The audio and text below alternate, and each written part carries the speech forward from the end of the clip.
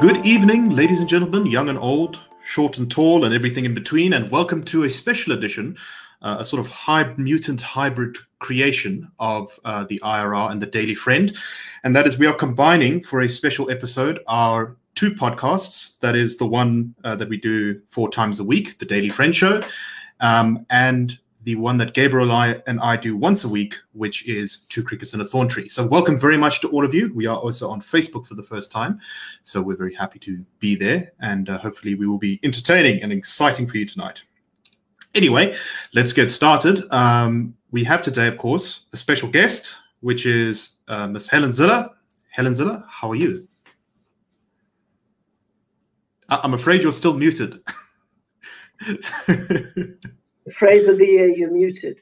I'm Indeed. Well, guys, and it's very rare that I'm on a show with 2 guys with longer hair than me.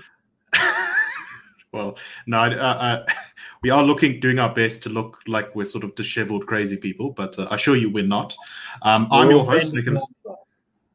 I'm your host, Nicholas Lorimer, and this is my co-host, Mr. Gabriel Krauser. Gabriel, how are you, sir?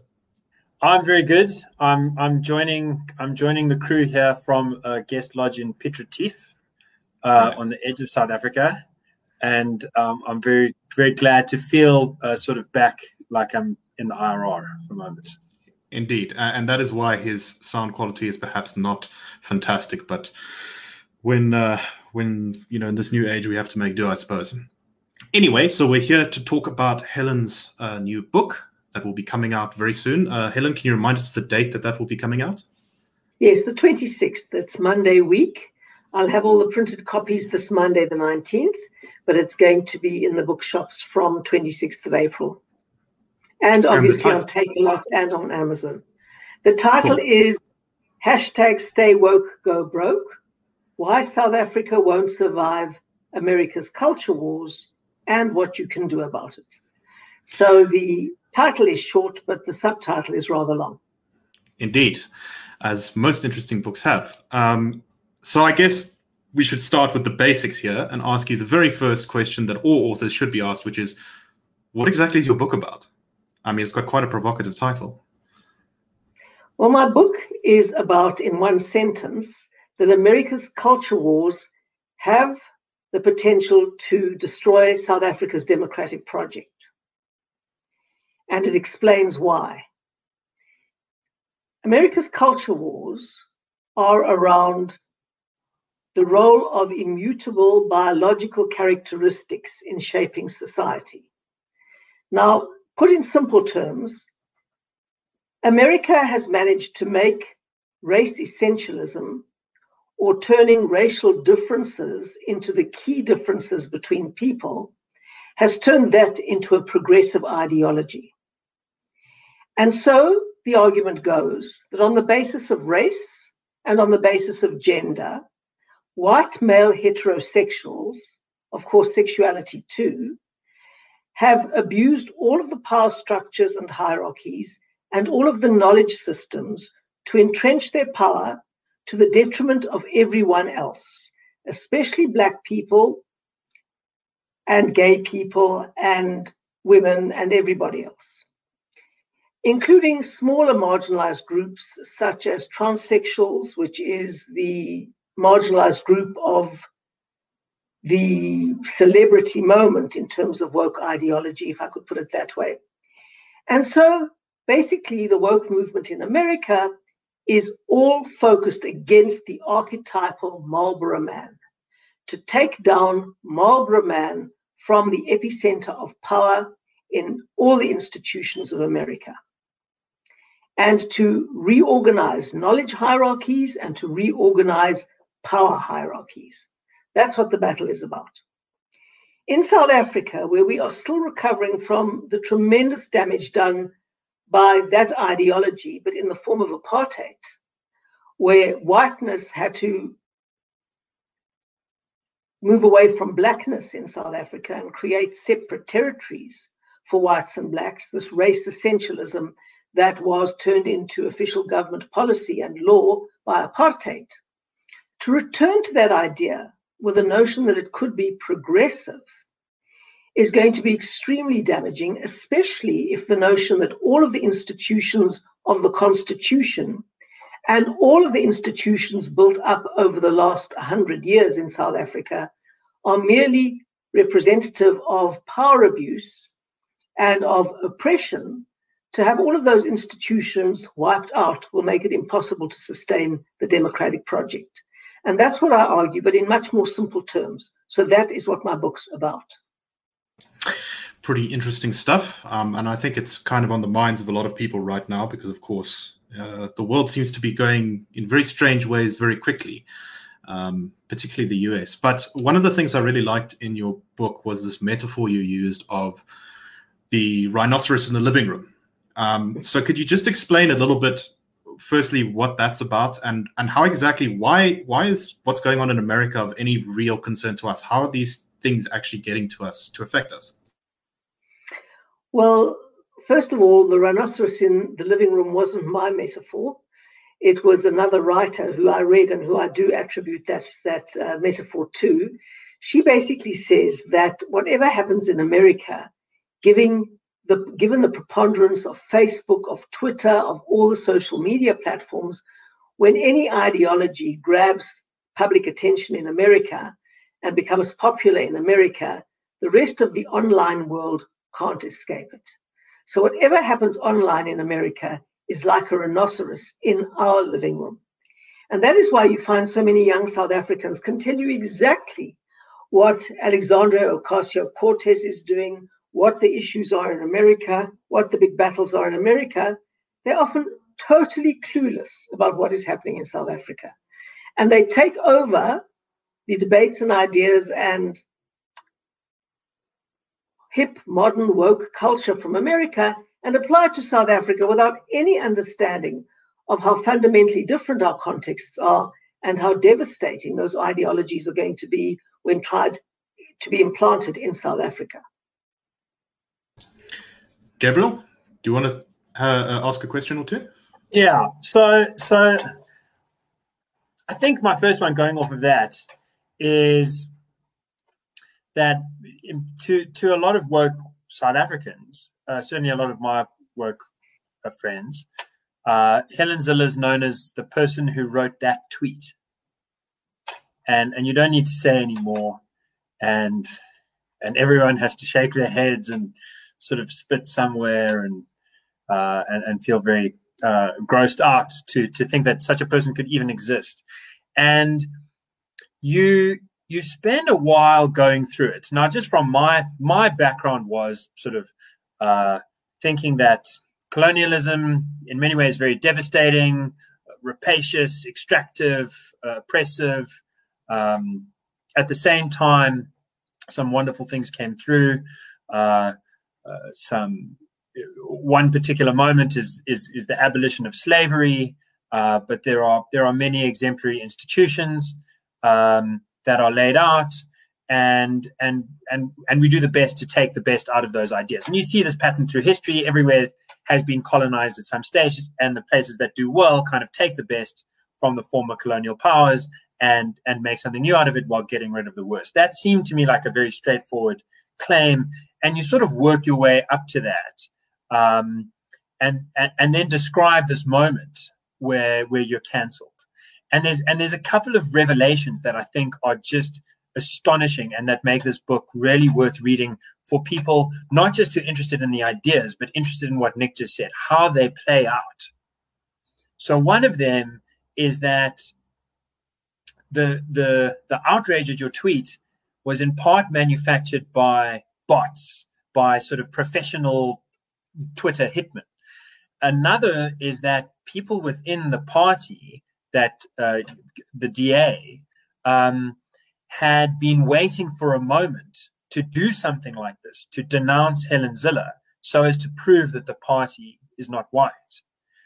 And there's a third one, but that's going to be my second part of this question. So the first part of the question is, could you just sort of talk us through that period in your life? It's a very personal thing. It's something that you speak about quite movingly. You mentioned that you're sort of almost relieved that your mother hadn't lived to see that. so if you could talk to us about that personal side, but then also sort of the broader political implications of entering into South Africa, where a renowned journalist with great credentials of non-racialism and freedom fighting, who then becomes a renowned politician, gets cancelled on 140 characters. Well, yes, it surprised me too, especially as what I was saying was in a context of what I had learned in Singapore. And I learned an enormous amount in Singapore. But interestingly enough, and it was something that one of Zuma's former bodyguards had told me, which I reveal in the previous chapter, they had been waiting and scouring my social media posts for something to cancel me on. Now, I was obviously not the first person to be cancelled in South Africa. I tell the story of Chris Hart, who's a very well-known economist who was cancelled before me, and he really got into very hot water. He got fired from his job.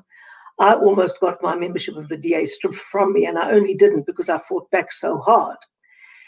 But basically, cancelling had become a thing in the United States, and a thing in Britain, and a thing in much of the English-speaking world, where the woke police, the woke thought police, very much like Orwell's 1984, would scour people's social media posts to look for the slightest violation of the woke narrative. And when they found it, they would go in for the kill. And of course, it wasn't long before companies such as Bell Pottinger and others, Cambridge Analytica, we know about some of them, started seeing a huge market gap for that sort of service. And they offered it to political clients to destroy their opponents through outrage archaeology, digging through people's previous social media posts to find anything that might have once been said long ago that was not quite within the parameters of woke ideology today, or look through people's current posts for anything that could be exploited to destroy the opposition or to destroy individuals who were particularly influential. And completely unbeknownst to me, that was basically what was going on behind the scenes against me. But not only by the people that you would expect to be doing that, such as the ANC and others, but also, amazingly, I learned by the DA too. And extraordinarily, although I had stepped down and really done my utmost to transform the party, the notion that while I was still around, the DA was going to be seen as a white party, and therefore they somehow had to cancel me right out of the DA to prove that the DA was a completely refreshed brand and was no longer a white party, was the brainchild of a very woke American consultant that they had called Stanley Greenberg. And he came along here and said, look, if you want people to stop thinking that the DA is a white party, what you have to do is bring in a white head on a platter, decapitate a prominent white person to show that Mmusi's absolutely in charge of the DA, to show that he's nobody's puppet, because of course the ANC's only got race to play on. So the minute I stepped down and Mmusi became the leader, suddenly out of nowhere, Mmusi was suddenly my puppet. It was a complete invention. I was off the federal executive, I was off everything, I was minding my own business and being the premier, but because the ANC only has race as a weapon, suddenly now Mmusi was my puppet. And instead of ignoring that rubbish, because the ANC is only ever going to play the race card, Stanley Greenberg took it really seriously because he comes from this context in America where everything's about race, and he believed all of this, and he said, well, to stop this narrative that Mmusi is Zilla's puppet, Mmusi has to bring in Zilla's head on a platter. And then they had to find the moment to do that. And quite unwittingly and unknowingly, I gave them the opportunity to do that when I came back from Singapore and started enumerating the lessons that I'd learned there. And one of the key lessons that I'd learned there is if you want to be successful, you take the best from the past and build on it. You don't try and eradicate everything. And I was basically saying that in the context of this whole decolonization debate at our universities. Decolonize universities, decolonize libraries, decolonize artworks, decolonize all of that. And I said, this is ridiculous. What is decolonizing a university? A university is a legacy of colonialism in and of itself. Libraries are a legacy of colonialism. The written word is a legacy of colonialism. English is a legacy of colonialism in South Africa. What are they talking about? The legacy of colonialism is very negative in some aspects, but it's not only negative. Now, that seems to me such a common sense statement, but that the DA pounced on in order to get rid of me and in order to strip me of my membership, etc., etc. And I knew that was complete nonsense. I mean, if the DA had ignored it, it would have been a slight fuss for a week or a bit. And that would have been that. But the fact that the DA thought, aha, this is our moment to fulfill the strategy that this American genius has thought of, that was just bizarre. To appease the gods, you must produce a human sacrifice. Bring a sacrifice. Exactly. That's exactly what it was. And I think one of the most amazing things is that you then go on in the book you sort of make the arguments on principle and get into the backroom political machinations. And there's this line about Helen Zille in a meeting with two other very important party members frying onions while discussing the future of what's to be. But then you get into the political side of it. And there was this accusation, which was very widespread and which I kind of believed, because at the time I didn't work where I do now. I took these kinds of things for granted. If the experts say it's so, then it must be so. And the experts on Twitter certainly said that this is the kind of statement, whether it's true or not, that's just going to get you enemies. So you shouldn't say it on that basis. And I just want to read a small extract from the book in this regard, where the DA's own internal polling had sort of been misrepresented through the party, but then you dig down to what the polling actually found, and it's this. 57% of black voters agreed with the statement that the legacy of colonialism was not only negative, but also positive. In other words, a significant majority of black voters actually supported the wording of my tweet with the addition of the word positive as applied to the legacy of colonialism, a description I never used. 54% of black voters agreed with the statement that South Africa could not have developed without being colonized. Again, a statement much more radical than the one you made, but supported by a majority. And then this was the most amazing one. Fully 38% of black voters said that my tweets would actually make them more likely to vote DA.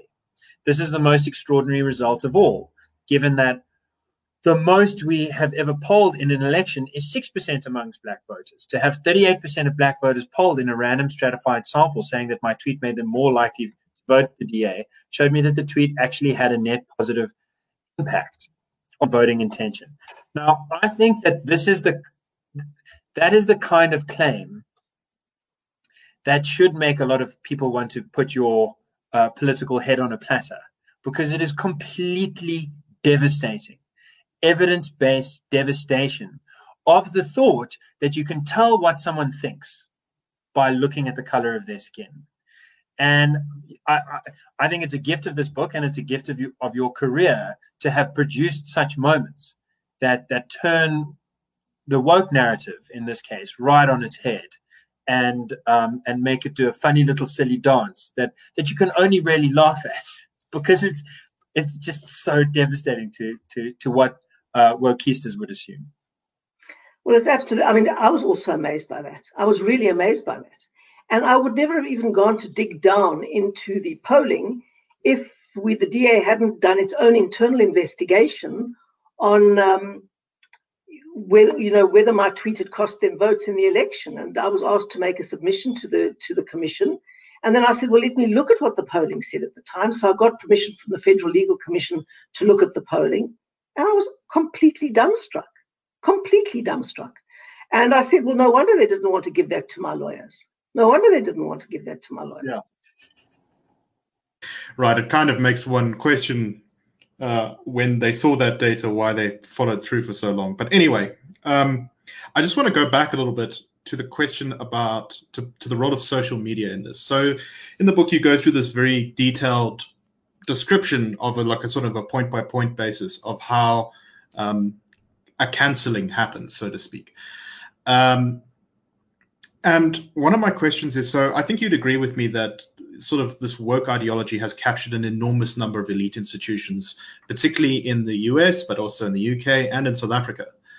And I want to you refer to these cancellings as reminiscent of medieval witch burnings, and I think that's quite interesting because I would say that one of the last times we had a technological breakthrough that was like the internet was the printing press, right? It was as revolutionary.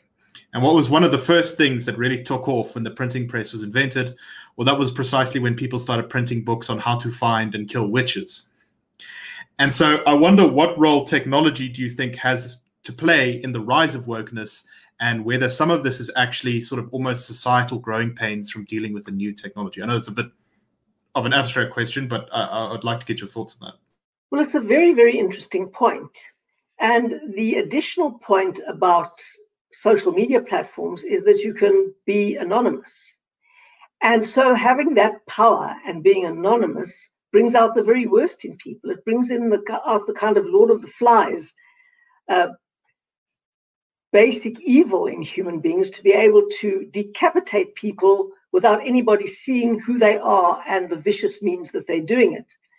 And the best analogy that comes to mind is one of the most magnificent scenes ever put to film, which is the stoning scene in The Life of Brian. If you've seen that movie, which I'm sure you both have, all these women dressed up as men going off to the stoning, and they're absolutely bloodthirsty. These women who talk in squeaky voices but have to then speak in these very deep voices to disguise who they are. That's kind of the medieval version of the internet, disguising who you are, coming with huge bricks and stones to lob them at somebody, and then find out that you are actually the first casualty of that. Now, that is the most extraordinary and brilliant scene, obviously before all social media was there, but it's so brilliant because it's universal. It can be applied to the original witch burning, and it can be applied to social media. But social media has put the printing press on steroids. And it's also enabled a lot of people to publish things, and not only publish things, but publish things without anyone else knowing who they are. And it's also enabled them to indulge in this group bloodlust, the madness of crowds, as Douglas Murray calls it. And so it brings the very best of human ingenuity and technology and capacity to communicate and share across very deep divides. And on the other hand, it brings out the very, very worst bloodlust in people. And it's trying to get that balance right that is so difficult. So I do want to quibble a little bit with something you said there, which is you say anonymity is part of the problem. And I think obviously that's what you say is true. When people are anonymous online, they often behave very badly. But in my experience of using social media, quite often when these mobs form, a lot of the worst actions are performed by people who are well known, by celebrities, by the blue check marks, as they're sometimes derisively referred to on Twitter. You'll get often fairly youngish, independent journalists or bloggers or media personalities who often whip up the mobs. And maybe they don't necessarily send the death threats, but they often very actively rebel and encourage this behavior, and I think spark the mob mentality. So I guess my question is, what is it that's drawing people to that ideology? Is it just sort of an innate bloodlust and a sense of power, or why are people being so attracted to wokeness, particularly in elite institutions? I think it's moral posturing. And people like to be on what they think is the right side of history, and like to posture for each other. So woke people do everything for their own status and their own positioning. It has absolutely nothing to do with marginalized groups or anything like that. They want to posture how progressive they are and how on the right side of history they are.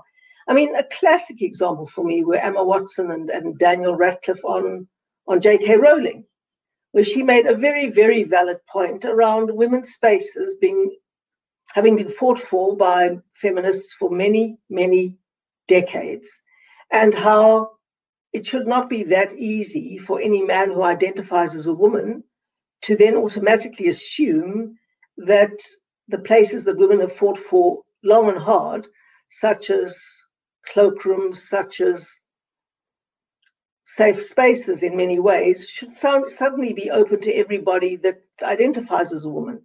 And what does that do to women who identify as women on physiological grounds?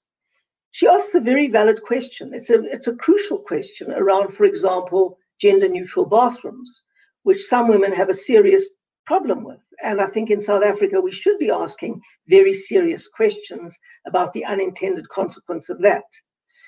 But because it's become the cause célèbre of the woke movement, anybody who raises a valid point about that gets cancelled immediately. And then everybody jumps on the bandwagon to show their progressive credentials and to parade their own moral superiority. And when people owe as much to their career as Emma Watson and Daniel Radcliffe, who played Harry Potter and Hermione Granger in the Harry Potter movies, have no qualms but to absolutely go and rip J.K. Rowling to shreds, it is just quite unbelievable to me. Quite unbelievable.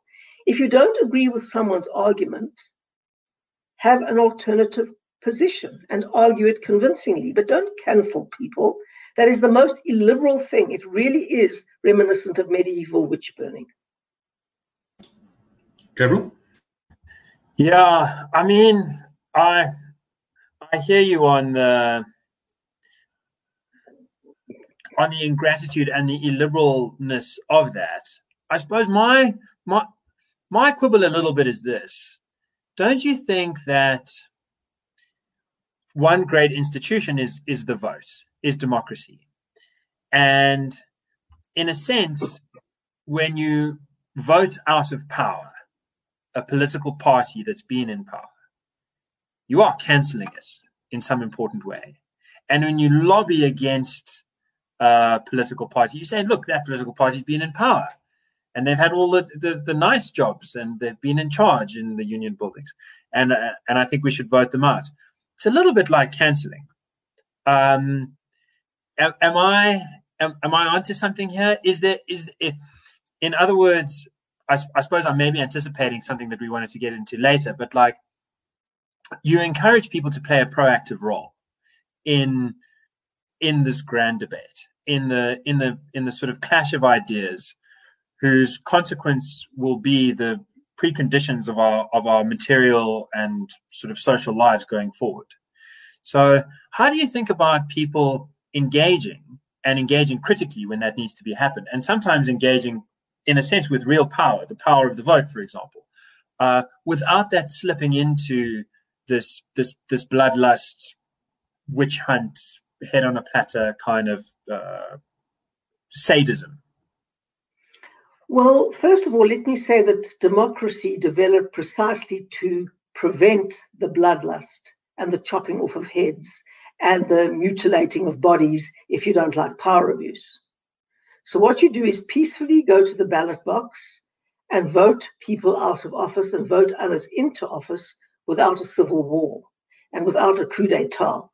So democracy's mechanisms were designed not to be motherhood and apple pie, but to take the fierce contestation around power and control and accountability and give it institutional form so that it could be expressed without physical violence. Now, cancelling is a form of very profound psychological violence, but cancelling is normally directed at an individual. What makes it so powerful is that it separates people from the group, and because individuals are particularly vulnerable to that kind of damage, it goes for an individual, casts them out of society, makes them the epitome of evil, gets everyone who was once close to them to disassociate themselves from them, and then holds them up as an example to anyone else who dare violate a woke narrative. And in that way, it's extraordinarily effective, because once people see what has happened to someone else, is anybody else, even if they know it's true, going to stand up and say, well, I'm sorry, but she's right? Very, very few people will do that. I mean, in our matric history textbook at the time, Dr. Malawudzi, who had written that textbook, co-authored it, had basically a little section on how colonialism had ended slavery in Africa. And I quoted that, and he was outraged. He then quickly distanced himself from that. And it wasn't because he hadn't said it. It was because the cancelling of me was so effective that he was absolutely terrified that he was going to be cancelled too. And that is the way the wokes enforce and impose their narratives on whole populations just by cancelling a few people. They put the fear of God into everyone, that if they put a foot or a word wrong, they will be the next to be cancelled.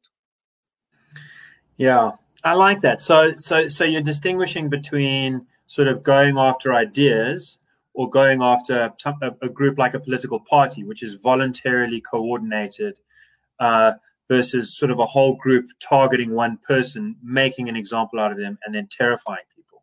Correct. I think there's another distinction as well, which is empathy. There's something about this bloodlust, this cancel, which sees no room to look for the good in someone else, and even make an attempt at a sympathetic interpretation or understanding.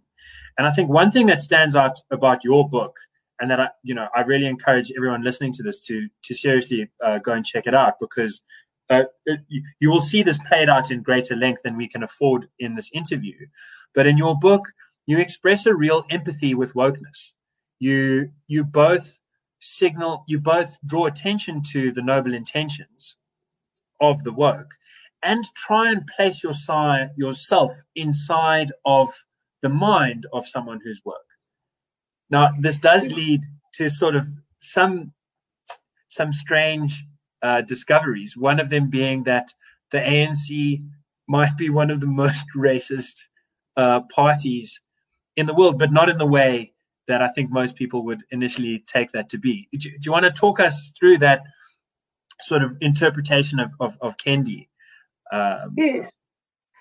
Well, I have done quite a bit of reading for this book, and it was very interesting for me to see just how difficult it is to transport the analysis from America to South Africa, but sometimes how absolutely opposite it is. And Ibram X. Kendi is one of the high priests of woke America, and he believes very strongly that both Black people and white people can be racist.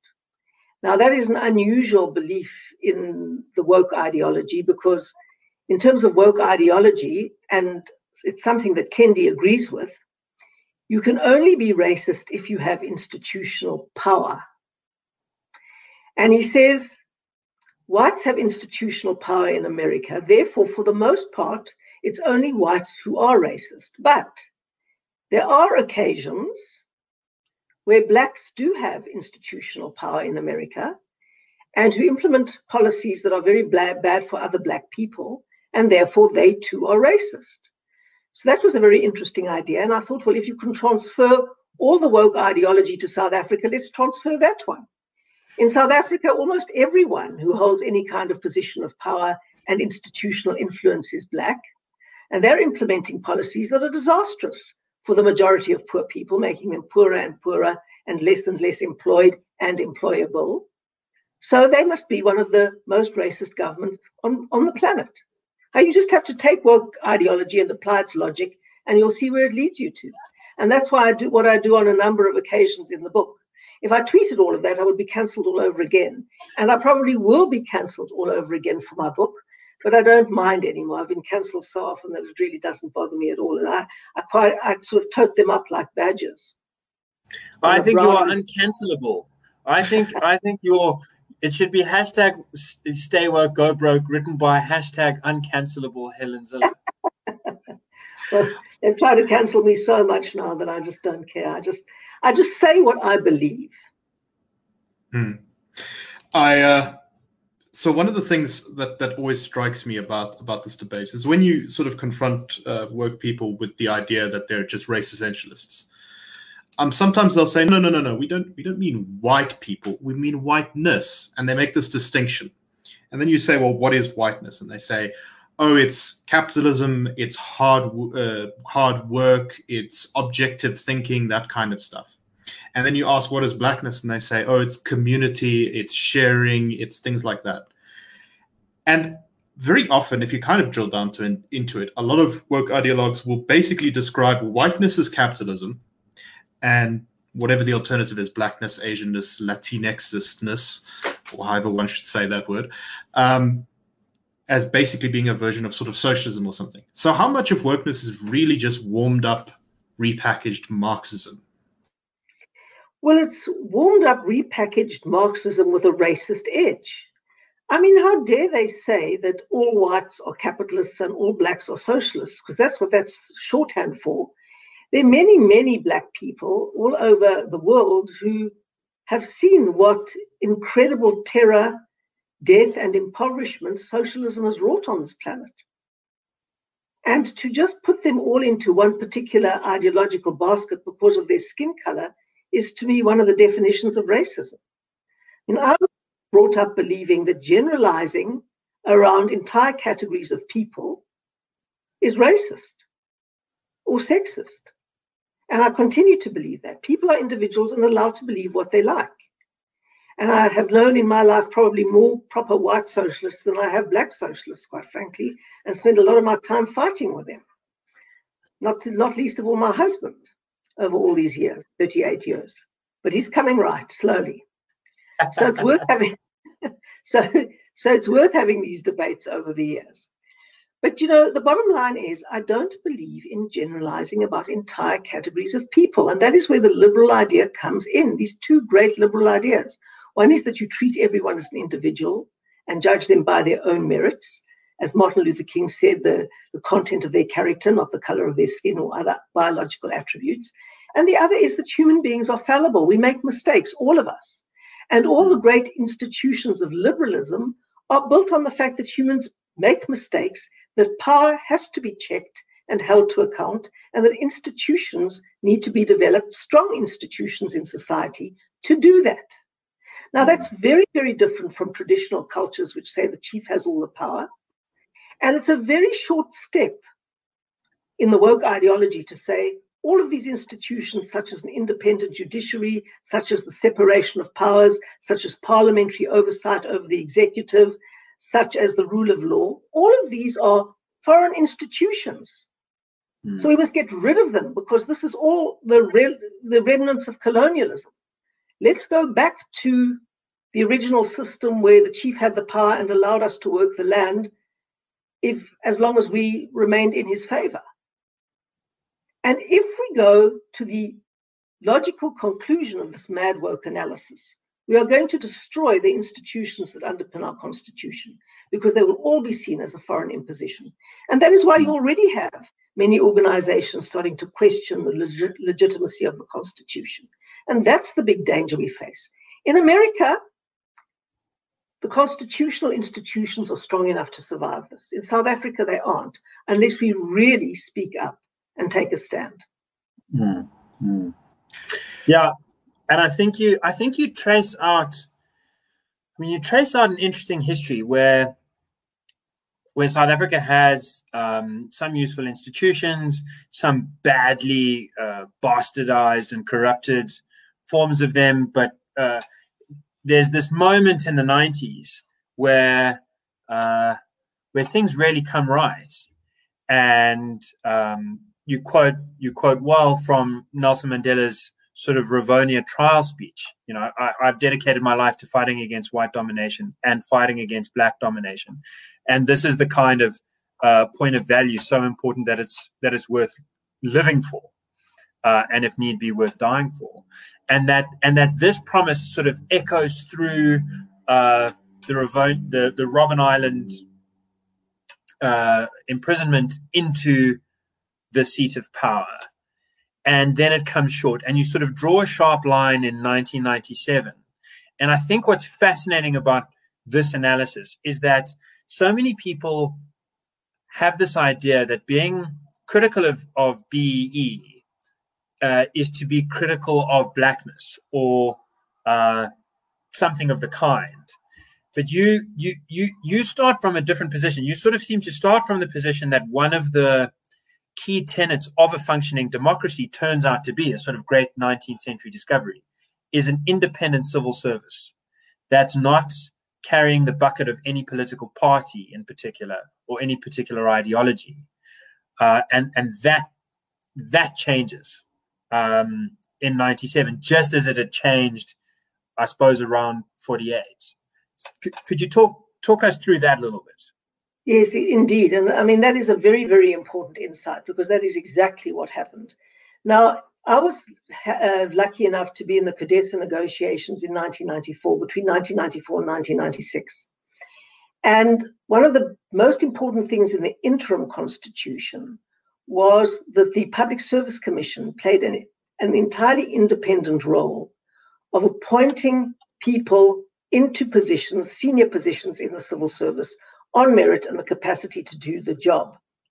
The final constitution changed the role of the Public Service Commission into an oversight role, but no role with any kind of power whatsoever. And that is when cadre deployment happened, in which, as Joel Nchitenzi famously said, they would take ANC cadres and put them in the civil service in all relevant positions to ensure that ANC ideology permeated and controlled all positions of importance in the public service. And that Nelson Mandela announced at the Mahikeng conference in 1997, and that was the beginning of state capture and the unraveling of democratic South Africa. That moment in 1997, and it was when Madiba was handing over the reins of power, but under his term, the policy of cadre deployment was established and he introduced it. And who was the chief deployer, cadre deployer in chief? Gedle Kisa, I believe. Gedle Kisa Zuma was, because he was chair of the deployment committee, yeah. So there's this wonderful idea that state capture, the sort of later idea of state capture is the states around there, and then a few terrible families manage to steal the state, somehow capture the state. But you've got this sort of picture of state capture being the capture of the civil service, of the utility providers, of the things that really fill in the potholes and keep the lights on and make the water flow and take the sewage away and make sure the dams don't get too empty and all that kind of thing. That gets captured deliberately and explicitly by ideologues trying to prepare a sort of two-step revolution. So the one key point is somewhere around 1997, and then another key point is 2012, when the second step of the revolution comes in. Correct. But you see, we mustn't even believe that it was to impose ANC ideology and the two-stage revolution. It was just a nice cover for cadres to dig channels into capital flows and loot the country. And the interesting thing is that Jacob Zuma from 1997 was capturing the state. He was busy since 1997 making sure that all his cadres and comrades were put into key positions of power throughout all these institutions. And by the time he came to power in 2007, he had largely captured the state already, because he and his faction of the ANC had this power through the deployment committee to put all these people into these key positions. And so by the time 2007 came along, Gedle Kisa Zuma had already effectively captured the state. And what happened next was that all the Guptas had to do was capture Gedle Kisa Zuma, and then they did it. Right. And then they could control the state. I think a little tip to the ANC's view of, often talks about transformation, but its view of transformation comes out from that IOL report recently, and I know it's a difficult thing to quote sometimes, but IOL had this leaked audio from this Big Six meeting with Zuma, and Jesse Duarte said something to the effect of, there's this black judge in the North Gauteng High Court who rules against us, but Judge John Hlophe always rules for us.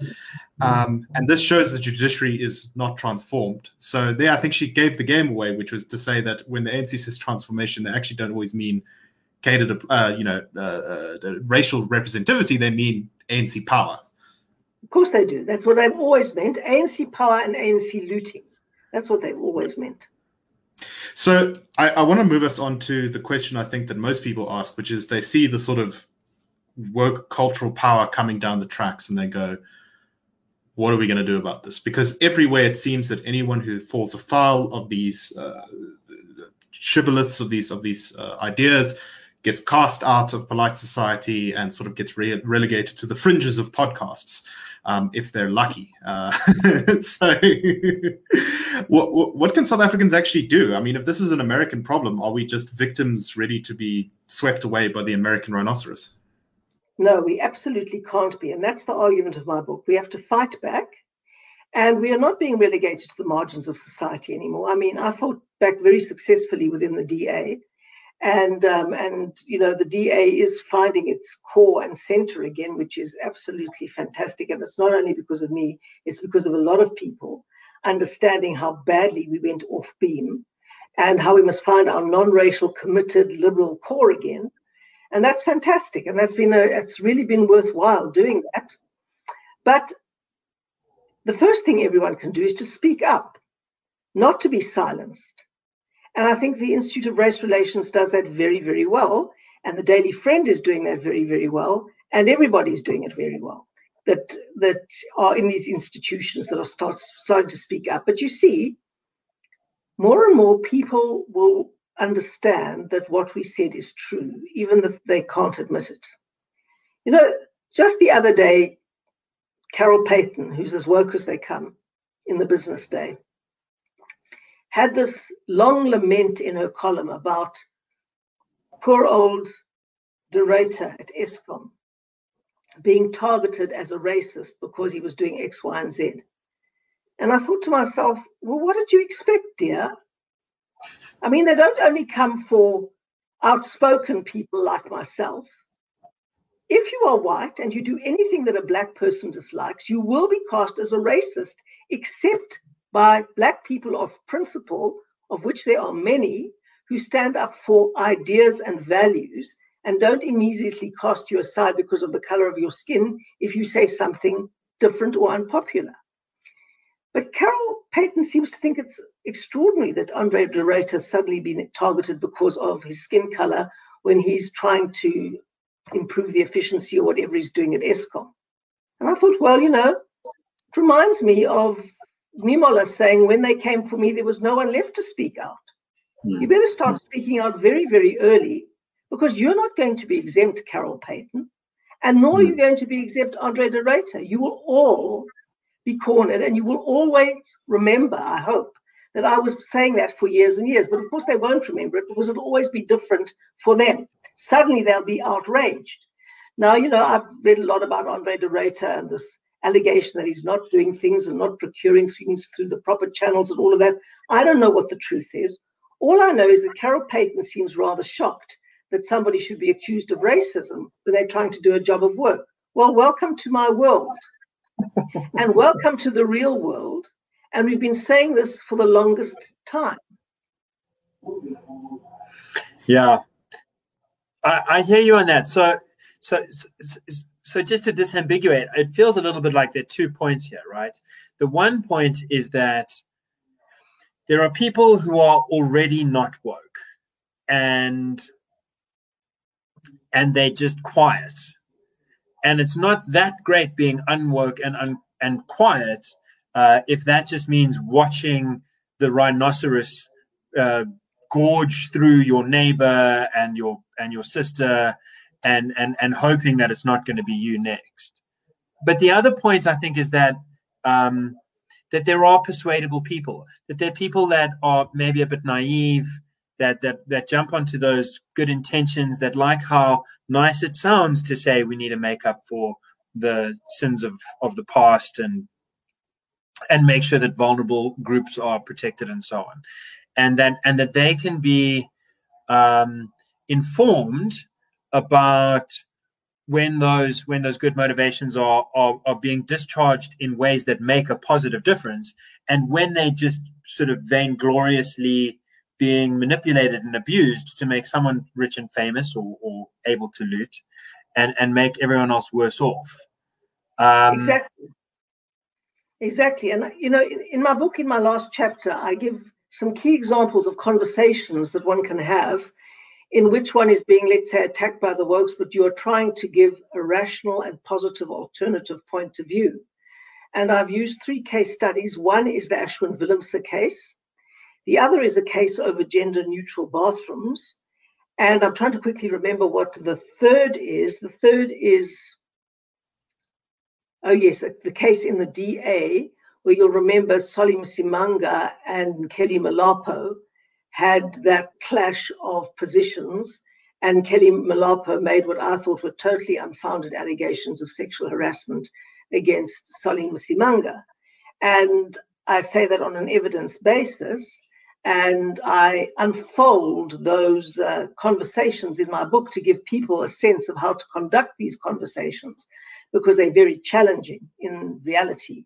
Then I also speak about how one can work with organizations that are trying to deal with the real issues, that do things on a non-racial basis, and that mobilize around matters that make a difference. And then I look at the growing number of people who are actually doing that and are seeing through this wokeness and how they're making a difference.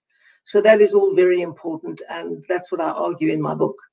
And I also basically say that if we're going to keep quiet about these kinds of things and watch as these things simply happen to other people and hope that in the end we'll be able to duck low enough so that they don't come for us, we're making a very big mistake. We need to stand up and we need to speak up. Right. So I guess I should have asked you this question earlier, because it's kind of a bit of a fundamental one. But why did you write the book? Your detractors will say, oh, you're just seeking relevance. And you'll probably say, because I want to save the country. But I mean, more specifically, was there something you had in mind? Is this to convert work people to I don't know, liberal thought, or what was your idea behind this? Well, I'll tell you exactly how the idea arose. We have a young leaders program in the DA. And they came to show me the reading list. And they showed me a very good reading list. All the liberal classics were there, and some modern things like Madness of Crowds by Douglas Murray and a few other things.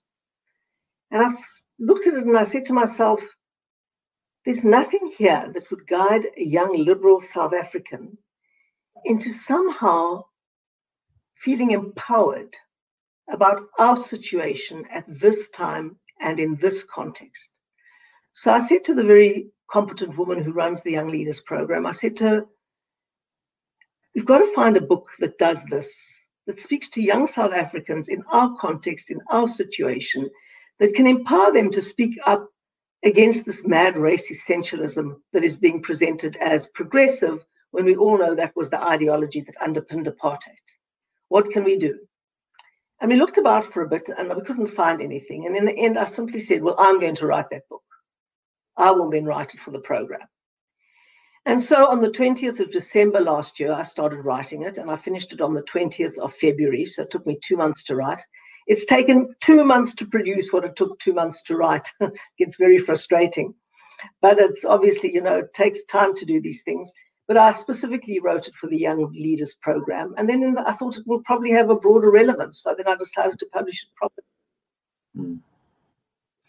Yeah, I mean, I think it's as a journalist and something, it's really devastating that you managed to write this in 2 months. It's very irritating because it reads very fluidly. It's cogent, it's exciting, it's well paced. So it's great. No, that's all I had, literally. I mean, my work at the DA is a very, very full-time job. And that's all I had, 20th of December was just before Christmas. And of course, I had my grandchildren with me. We were in Lambert's Bay where my in-laws are, where my children's in-laws are. And so we were up there, and there was a big family feast as they do it on the West Coast. So there wasn't much time there, but I still got up very early every morning to try and get as much writing done before the day hit me. And then throughout January, the first 18 days of January, I must have written 18 hours a day. That makes me feel very useless and very lazy.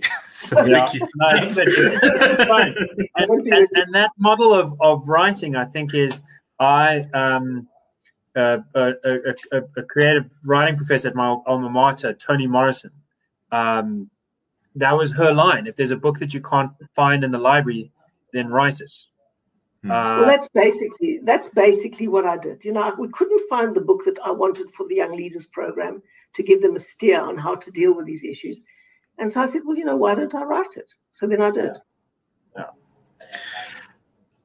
So I think we're coming kind of towards the end here. So I just want to say, Gabriel, is there any final questions you have before we start to wrap up?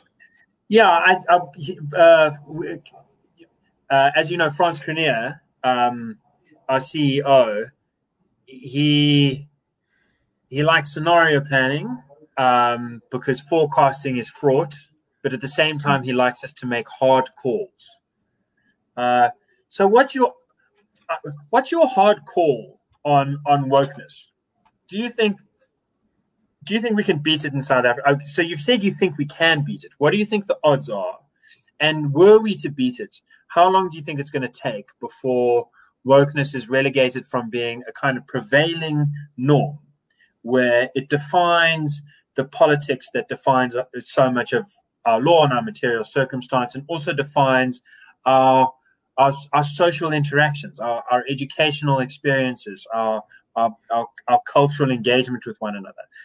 How long is it going to take from that? I don't think it'll ever go away myself, but how long will it take, you think, from that going from the mainstream to being a sideshow, something that you might dip your toe into to remember the 2000s? Oh, that fashion. Yes. Well, maybe the When does this go out of fashion?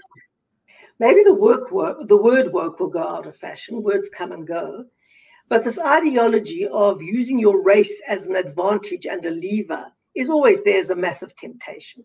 I mean, if you can turn yourself into a victim on the basis of your race and demand reward as a result of it, and do that as a way of avoiding the major challenges of life, well, that's a very tempting thing to do. And you can understand why people do it. And you can understand why people seek rent-seeking behavior and all of that sort of thing. So it's a natural default, which is the opposite of the way I was brought up, being the child of two refugees. You're never a victim. It's not anybody else's fault. If you're in a bad way, work harder. That's the way out of the problem. And that's the way I was brought up. That was my culture. And so to ever claim victimhood of any kind, or to try and get anyone to feel sorry for you, and to try and posture as a victim, was completely unthinkable. But now that society rewards victimhood, you have more and more people seeking greater and greater degrees of victimhood and multiple victimhoods, something that is anathema to me. And of course, when people base their social status and their rewards on victimhood, then you're going to get a huge fight amongst various victims as to who's got the most victimhoods.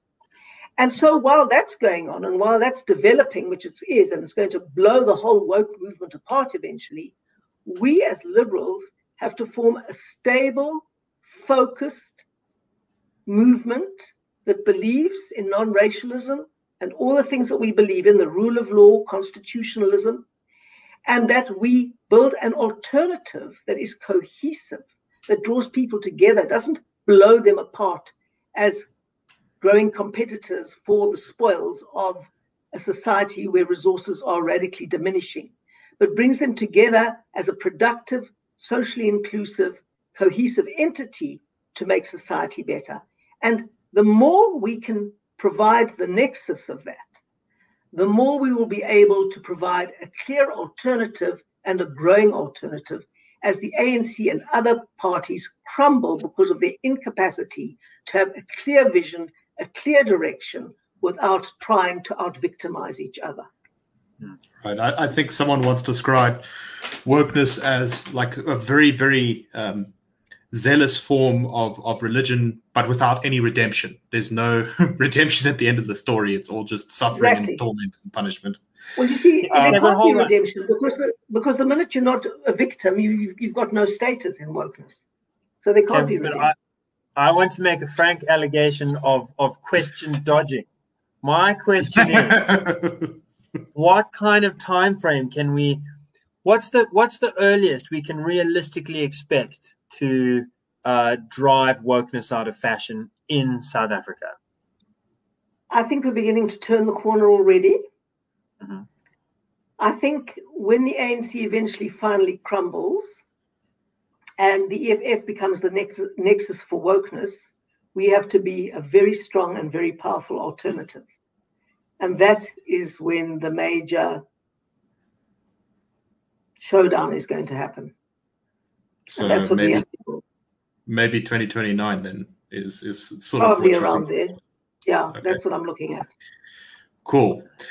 All right. I think we're going to pretty much call it to a close there. If we had another hour, I would have brought up that my thesis, which is not particularly original, that South Africa has a very long history of taking ideas from America. In fact, some of the founders of the ANC and the African theological liberation churches and stuff actually were imported from the US. And that's a whole interesting kettle of fish, but we don't have time today. But thank you very much. I would have said in this case, America's probably stolen race essentialism from us. Right. And you don't have to go back too far to find out. Gabriel likes to point that out with our statue toppling, which was a world first in some ways. We were trendsetters. Yes. So South Africa is still wielding influence like a great battle axe on the world stage. We exported fallism, and then it returned to us as wokeness. That's sort of how I do it. We also exported race essentialism long before fallism. Believe me. Absolutely. No, of course. Absolutely. Yeah. Anyway, guys, great talking to you. Yes, it has been. Just a couple of final things. Is there going to be an audiobook? I saw someone ask that. Well, I could read it into a tape recorder. I've got this very distinctive voice, I understand, so I could do that. I don't quite know how to go about that, but I will learn and I will find out. I could read it. I must say that although I already have read it, I would appreciate an audio version as well. They are pretty cool, especially when they're read by the author. Yeah, I recommend that because I wanted to listen to the second half of it as I was driving from Joburg to Piet Retief. And then because there was no audiobook, I almost got Nicholas to read it out to me while I was driving. But then it seemed like perhaps a hyperbolic use of Institute office hour time to have two colleagues read a book to each other. And just the final thing, the title again and when it will be available. The title is #Stay Woke, Go Broke. Why South Africa Won't Survive America's Culture Wars and What You Can Do About It. And it'll be available on Takealot, on Amazon, and in the bookstores from the 26th of April. Fantastic, just before Freedom Day. So that's very good. Okay, thank you very much, everyone, for listening. We hope you enjoyed our discussion this evening on this combined hybrid mutant podcast, as I was saying at the beginning. And I hope that everyone keeps that flag of liberty flying. Cheers, everyone. Thanks so much. Bye.